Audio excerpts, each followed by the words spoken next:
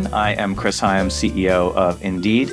My pronouns are he and him, and welcome to the next episode of Here to Help. For accessibility, I'll offer a quick visual description. I am a middle-aged man with dark rimmed glasses. I'm wearing a black t-shirt. Behind me are books and LPs. At Indeed, our mission is to help people get jobs. This is what gets us out of bed in the morning and what keeps us going all day. And what powers that mission is people. Here to Help is a look at how experience, strength, and hope inspires people to want to help others. My guest today is Dr. Ella F. Washington, an organizational psychologist, DEI expert, and author of the book, The Necessary Journey, Making Real Progress on Equity and Inclusion. She is founder and CEO of Ellavate Solutions, a professor of practice at Georgetown University's McDonough School of Business, and the co-host of Gallup's Center of Black Voices Cultural Competence podcast. Dr. Washington continues to deepen her research pipeline and thought leadership as a Gallup Senior Scientist studying race, strengths, and other DEI workplace topics. Dr. Washington, thank you so much for joining me today. Hello, Chris. It's so great to be here. Thank you for having me. Well, let's start a little bit with your journey and background to becoming what you are today, an expert in organizational psychology and DEI. What were your own personal experiences that led you to want to pursue this field of research?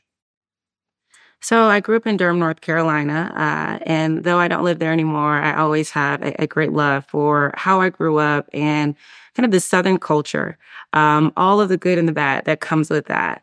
And, you know, I was always the only Black person in my AP classes in high school, and I was actually kind of used to that.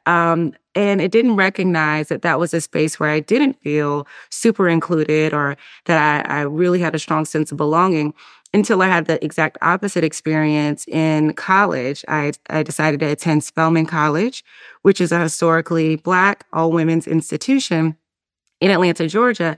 And there, I was not only not the only one, everywhere I looked, there were people who looked like me, which was such a great sense of belonging. But it also caused me to want to understand more about how we as humans just naturally have these in-groups and out-groups. So even at Spelman, though on the outside it looked like everyone was, homogeneous, that couldn't be further from the truth. Though race and gender may not have been the diversity factors we were, most salient, there were so many other factors of diversity: where you were from, how you grew up, the type of school you went to for high school, your interests in things like music and all different types of things, political, interests. All of those things became more salient factors of diversity. And so it was fascinating to me, and I wanted to study it. Went off and got my PhD at Northwestern, Kellogg School of Management, and have been working my entire career around the thought that, we spend so much of our time at work that I believe it shouldn't suck. That's my big picture mission when I talk about workplace utopia, is really to get people in workplaces where they have the opportunity to thrive.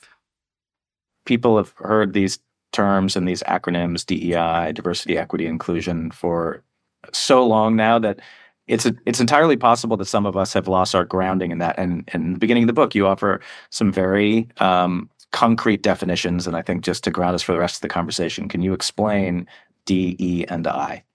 Absolutely. So diversity is the real or perceived differences amongst people that affect their interactions and relationships. And so this definition does encompass all types of diversity, not just demographic diversity. I often talk about the fact that there are so many layers and levels of diversity beyond what those things we can often just see, for example, when someone walks in the room. When we talk about equity, equity is the quality of being fair and impartial with the understanding that all people are not starting from the same place of equality, and that consequently, there must be some systemic and systematic changes that create opportunities for everyone to succeed. And inclusion, when we think about inclusion is the active creation of environments where everyone feels welcomed and valued and respected, as well as the feedback loop of understanding that, the things that we often do to include other people, because to include is a verb, right? You actually have to do something to include others, but you have to have that feedback loop to make sure that thing I thought I was doing to include someone, making sure that actually had the intended impact. So to me, inclusion is both the verb and that feeling of belonging created by that feedback loop of understanding if what I'm doing is actually working or not. So I want to dig into a whole set of aspects of the book and of your research. I saw you earlier drinking from a mug that says Workplace Utopia on it. So that's obviously an important concept. Can you talk about what you mean by a workplace utopia? So the fact of the matter is that there's no perfect workplace, right? So this is not about unicorns and butterflies. I wish it was, but what I'm really talking about with workplace utopia is more of the sense that, we all should have the opportunity to thrive in our organizations. For me, workplace utopia is an environment that I can laugh at work and I can be my authentic self and that, I can challenge norms and status quos. That's what it looks like for me. For every single person, it's going to look a bit different. But the more that we talk about it, the more that we kind of get on the same page around what this future workplace could look like, I think the more that we get, a step closer. And I'd love to know what workplace utopia looks like for you, if you have any thoughts on that. Ooh, we could probably do a whole podcast on that one. But I would say that for us at Indeed, and we talked about this a little bit before the podcast, a big shift came for us when we started to understand that there was unnecessary, I don't know what the right word is, just integration of how we show up in the outside world and who we are on the inside. And that DEI for us is not just about creating a better place of work. That's really important, but it's really what is our impact on the world, and in particular for us in the world of work, how do we create more economic equity in the world? And so who do we need to be in order to do that work, which then means that the work that we're doing is not just internally focused, but it is about how we show up.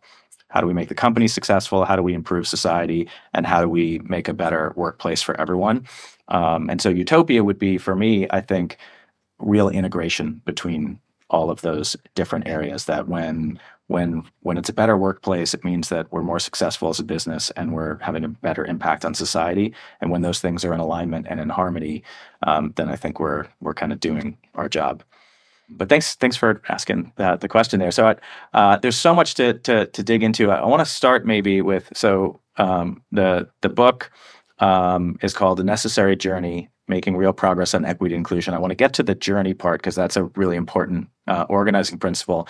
But I want to talk a little bit about how you wrote the book.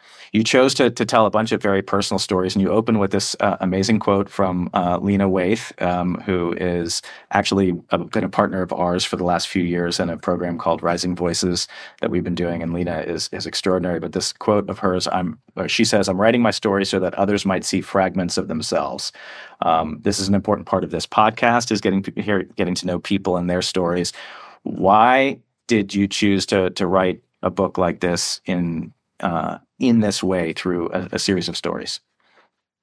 So I noticed that, when I looked at the landscape of the information that was out there, my practitioner and academic colleagues have great, to your point, academic, textbooks. But still, when I have conversations with leaders like yourself, the question always became, where are we on the journey and how do we know if we're making progress? And what I found is that oftentimes people weren't seeing themselves in the journey at all. It was like kind of this thing off to the side or something that they were seeing on a website or hearing from HR. But there wasn't that connection of like the human side of what it really means to be on a DEI journey. So when we say journey, we use that word often. Maybe you're on a fitness journey, or maybe you're on a healing journey. We're all on different journeys, our career journey, right? At Indeed. So, we know this concept of journey, but we needed to unpack what that actually meant, when it comes to DE&I. And so for me, stories was one way to bring people into the conversation. My goal was that within the stories that I share, that one person, you can see yourself in at least one person in the book, whether it's a CEO struggling with a difficult decision, whether it's a frontline manager not sure how to have these conversations, whether it's a frontline employee that just started an organization and not really sure if the organization is living up to their values, right? And so that's why for me, stories are so powerful. As someone who teaches all the time, I know my students don't always remember, all of my frameworks or slides, but they often remember the real life stories, right? That I share. And I think that's true of, most people in these spaces. And so I wanted to provide the information, but also have stories really bring it to life.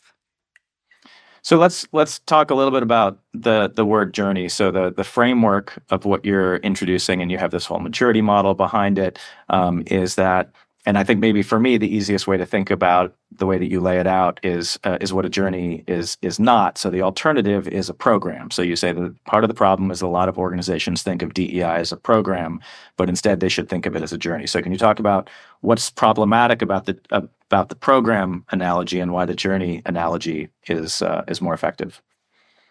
So when we think about programs, they're usually for one particular purpose. They're a point in time. Sometimes you have metrics, many times you don't. And lots of programs, help us to feel good, right? So maybe they're a celebration, or maybe it's a training program that we're learning more information. And programs are great, and they're part of a strong DEI strategy. But what I often say is a proliferation of programs is not a strategy. And so when we're thinking about having a strategic approach to DE&I, to use the word you used earlier, and this is aligned with my maturity model, integration, right? We really have to see DE&I integrated at every part of our business, both internally and externally. And to do that, we have to understand that, it's not just a checklist of programs. So programs are certainly a part of the journey. It just can't be the whole journey. You're an author, you're a speaker, you are a professor, but you're also the CEO of Ellavate Solutions and a senior scientist at Gallup. How do performing these different roles inform each other, and how does it give you a different set of insight than you might have if you weren't so busy doing all of the different things you're doing? I know the way you read that, it's like, wow, okay, I'm really busy. But it's interesting, anytime someone gets my body, they're like, you do all this stuff. But for me, it all has synergy. It's all going towards kind of the same end goal of thinking about diversity, equity, and inclusion in the workplace in ways that touch people in their real lives, right? And so as a senior scientist at Gallup, I'm able to connect with the global polls that they do and understand what is the pulse of people on these different topics and issues. I enjoy each of those roles a bit differently, but they certainly all do feed each other. I'll be honest, there have been times that I'm like, well, maybe I should stop doing this or do that differently. And I'm like, I would miss having my hands in real life practice, or, oh my goodness, I would miss my students so much. They give me, a sense of hope and joy that is different from when I'm working with my clients. So for now, all of the things kind of intersect and work together. We've structured these discussions about looking at this journey company by company, and you have a number of companies that people have heard of, like PwC and Best Buy, Infosys, Slack, and a number of companies that maybe people haven't heard of in different industries or smaller ones. There's a really amazing story about Denny's, and I think most folks in America know Denny's, but for those who don't, it is a chain of restaurants mostly focused on breakfast, but they're open all the time. But I'd love to hear. So I'd never thought of. I've known Denny's my whole life. I've never thought of, wow, Denny's also probably has DEI journey that they're on as well. And so it's a really fascinating story. If you could just share a little bit about that story with us. Absolutely.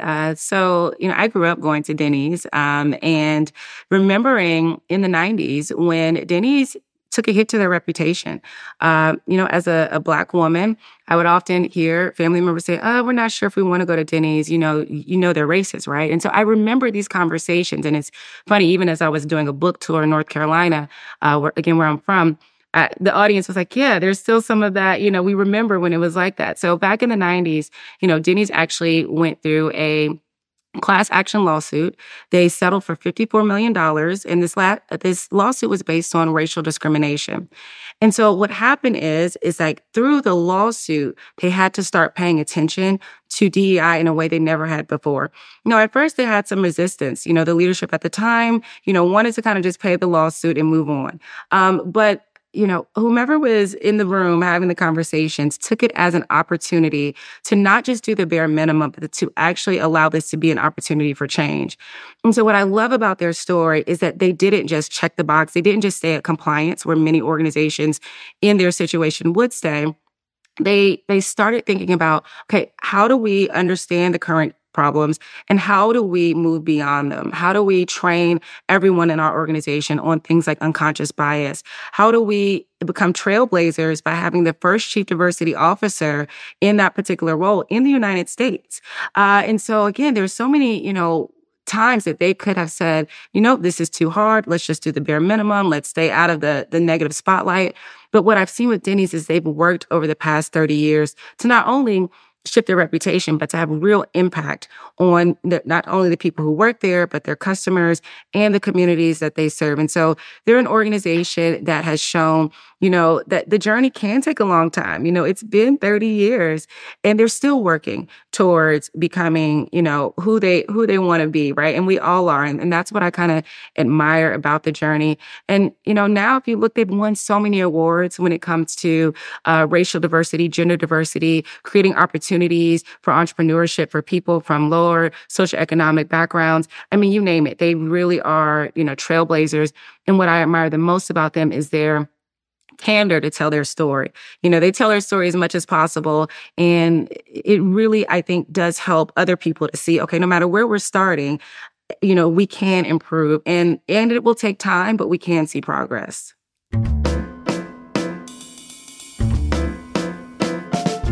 If you like this interview and want to hear more, hit subscribe. Catch up on any Here to Help episodes you might have missed, like my conversation with Dr. Elizabeth Hinton, and get new ones delivered directly to you.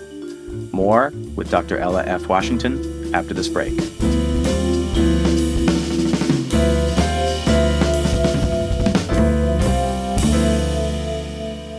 These words, diversity, equity, inclusion, have very different meanings in different parts of the world based on what diversity actually might look like. And you have an example in the book of Sodexo, and maybe if we can talk about the larger issue of what some of those differences are, but maybe how this story of Sodexo kind of helps illustrate it. Yeah, so Sodexo is a really interesting story because when Rohini Anand, who was their chief diversity officer at the time, when she joined the organization, she was excited to join this global organization. Kind of her dream job was to be a chief diversity officer at an organization like this. And unfortunately, within 2 months of her joining the organization, they were hit with a class action lawsuit for $80 million. And so, as you can imagine, her world was turned upside down. This dream job now became a nightmare in some ways. And so, like Denny's, they went on this journey to understand, through focus groups and talking to employees, what was happening and why there was this challenge in the United States, which is where the lawsuit was.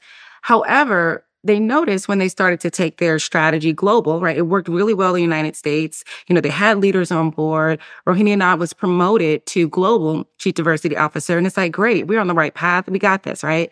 And then there's the reality of not so much, because when they went into other markets, when they went into their market in China, for example, they noticed that mentorship programs weren't taking off in the same way they were in the US, right? And so what they started to understand is they had to have a global strategy with local level implementation. So it's great if mentorship is one of our core values as an organization when we think about, inclusion in our culture, right? Awesome. But we have to be thoughtful about what does mentorship look like in these different markets, in these different places around the world? And how does culture, play a role in that? In some cultures, it is not seen as appropriate for a man and a woman to, be out in public at lunch or something, even if it is for business purposes, right? And so even if we don't understand or don't agree, we must be thoughtful about how these different cultural elements should be implemented in these different places of the world, because at the end of the day, we want this to be for the experience of our employees or our customers or those folks that we're trying to have an impact on. So there is no one-size-fits-all approach to DEI. which is challenging, but I've seen organizations really do well, like Sodexo, for example. Again, it takes time. So this didn't happen overnight. But with Sodexo now, they are, one of the best in class when it comes to their global diversity, equity, and inclusion programs because they have a global strategy, but they're very thoughtful about how it has an impact in each of their global markets. The opportunity for remote work has had some really positive impacts in terms of both diversity and inclusion. From a diversity perspective, a company like Indeed that happens to have physical operations in a handful of cities, some of those cities are, by the nature of those cities, less diverse. And once we started hiring remote employees, we opened up to just a completely different slate of candidates that we could bring on board. We could hire people in Atlanta before we opened, and we now have an office in Atlanta. That makes a huge difference for us, given where some of our offices are. But from an inclusion perspective, the other thing that's really interesting is that I've heard this talking to Black employees at Indeed, is that what might normally be an opportunity for microaggressions or other sort of challenging situations, the ability to work from home offers a completely different sort of net of psychological safety. And so thinking about remote hybrid work, return to office through this lens, what are some of the things that you're seeing? Where do you think that plays? We could probably do a whole podcast just on this, but I think it's really interesting to think about looking at this issue, particular through that lens. It's really interesting that as 2020 and 2021 happened and people were starting to kind of return to work, as you say, the differences in sentiment. When we asked people of color and women employees, that they were not really gung-ho on coming back into the office. They weren't excited about it, and some flat out didn't want to go. I think organizations should be really thoughtful about how they can, mirror some of those things that people are experiencing at home. So maybe it is having smaller group dialogues and conversations where people don't feel like maybe they're put on the spot as much. It is, the ability to have those courageous conversations when someone does say a microaggression. It's easier to disengage when you're on Zoom and we can just get off, right? It's harder when we have to, again, go to the lunchroom together or what have you and see each other the rest of the day, even if we don't have any more meetings. And so we have to be thoughtful about that. And I've seen organizations do a lot of good work in thinking about things like performance management and how to make sure it's equitable for hybrid and remote employees.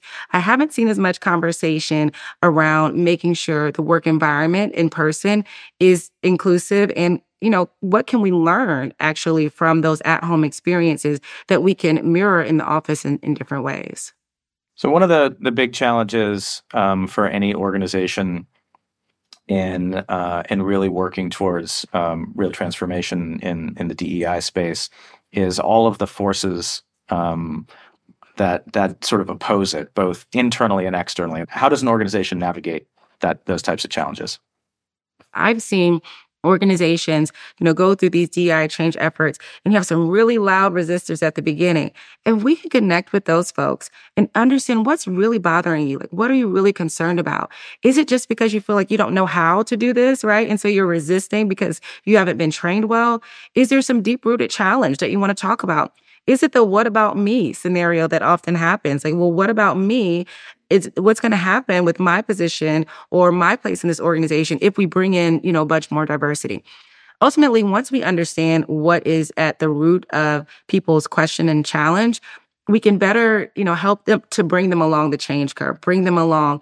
People often resist again when they don't feel like they're a part of the conversation as well, like something is being thrust upon them. And so even if you feel like, this is the right thing to do, and I don't know why anybody would resist this, I encourage folks to remember that, again, there's no one size fits all, and we have to meet people where they are if we want them to come along with us on this journey, right? If you're running a marathon and you're a seasoned marathon runner and someone's just starting, you got to go with them, right? You got to walk and run a little bit. You have to go through a training program. You have to bring them along with you and not just expect everyone to be running at the same pace.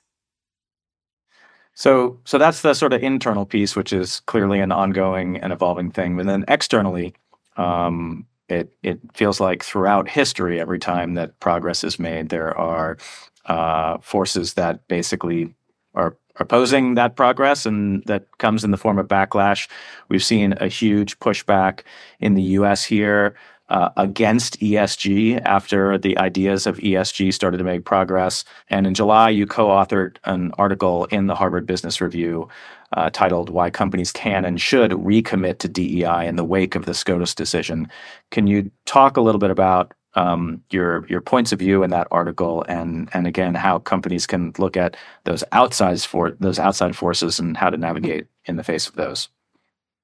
When we think about how these changes in our social political world are impacting DEI, for right now, currently, most of them are not actually having a direct impact on what you can do in an organization. So I want to make sure that there's not this, misnomer that DEI is illegal, you can't do it. Most of the rulings that you're talking about, and they are at more than 30 states, have, proceedings happening around laws that are trying to be put in place around DEI. Much of them are for higher education and for organizations that are public in the sense that, or they government institution, organizations. So again, a lot of college campuses fall into that, or organizations that receive government funding, right, from that state.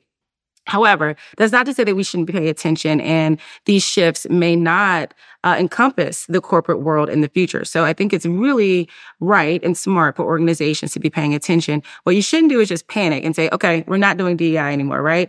What we should be doing is being thoughtful about, okay, if we see the trajectory of these things changing, how do we want to show up? Resistance, as I said before, is part of the journey. And so I think this is the moment that we have the opportunity to see where companies really fall, the companies that are really committed, because it's easy when it's, positively in the media or when everyone's doing it. And we can jump on the bandwagon of, $67 billion being pledged to social justice and DEI, as we saw in 2020. That's easy.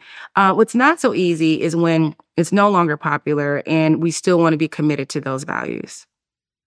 So, and on that last point, I mean, of the 67 billion that have been committed, the estimate right now is less than 1% of that has actually been deployed. So where do you think we are right now relative to where we maybe hoped in 2020 that we might be heading? Part of what I found in 2020 is that there was a lot of hopes and dreams, not a lot of action.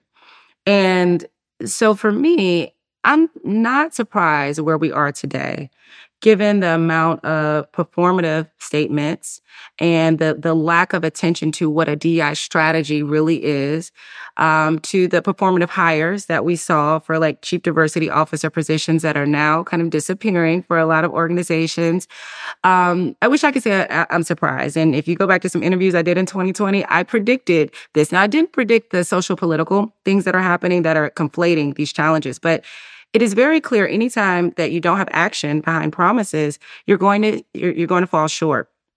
Again, I think that organizations who are at a place where they're saying, okay, these are truly our values, this is who we want to be and what we stand for, they're actually going to push through. They're going to be the stronger organizations, let's say 3 or 5 years from now, because they're going to hold the line, if you will, around these efforts. However, organizations that were kind of looking for a way out anyways, or, only said things in 2020 because everyone else was doing it, we're going to see them fall by the wayside. And unfortunately, I do think we're going to see some, not only backlash effects, but we're going to see some reversal of the progress that a lot of organizations made. DEI has always had the pendulum effect. Like if you look back over history, this is not the first time that we've seen the pendulum go in one direction or another. Unfortunately, it won't be the last time. It's just kind of part of the game. However, I have not ever seen it. And from a historical perspective, it has been more dramatic. The swing has been way further, on both ends. Like in 2020, companies pledging these big promises we'd never seen them do before. And now, the exact opposite happening. Those are the things that I have observed. And while, again, not surprised, doesn't mean it's not still heartbreaking, as we're seeing these things happen. Well, as a final question, I always ask the same thing, which is looking back over the past few years, the world has been through an extraordinary set of challenges. And right now we're facing an incredible set of challenges in this realm. In the midst of all that, what leaves you with some hope for the future? what I notice about this next generation is that, they are so different from us in so many ways. They have no tolerance for societal issues that they feel like we should have solved decades ago. They're like, what's taking so long? They're not afraid to use their voice to speak out for the things that they believe. And they're even being more thoughtful about what they want work to look like in the future. And so, I'm having conversations with undergrad students around mental health and, creating positive work-life balance and integration. And trust me, there are things that like my colleagues and I are saying, it was 15, 20 years into our career before we even started to think about mental health in the workplace. And they're doing it now. And so I am hopeful for what the workplace of the future will look like with, Gen Z at the helm in the next 15 years, because though they get a bad rap, I see so much hope and promise in this next generation. Well, Dr. Ella F. Washington, thank you so much for joining us here today for this conversation. And thank you so much for the work that you're doing. And we look forward to hearing more from you in the future. Chris, it's been a pleasure. Thank you so much for having me.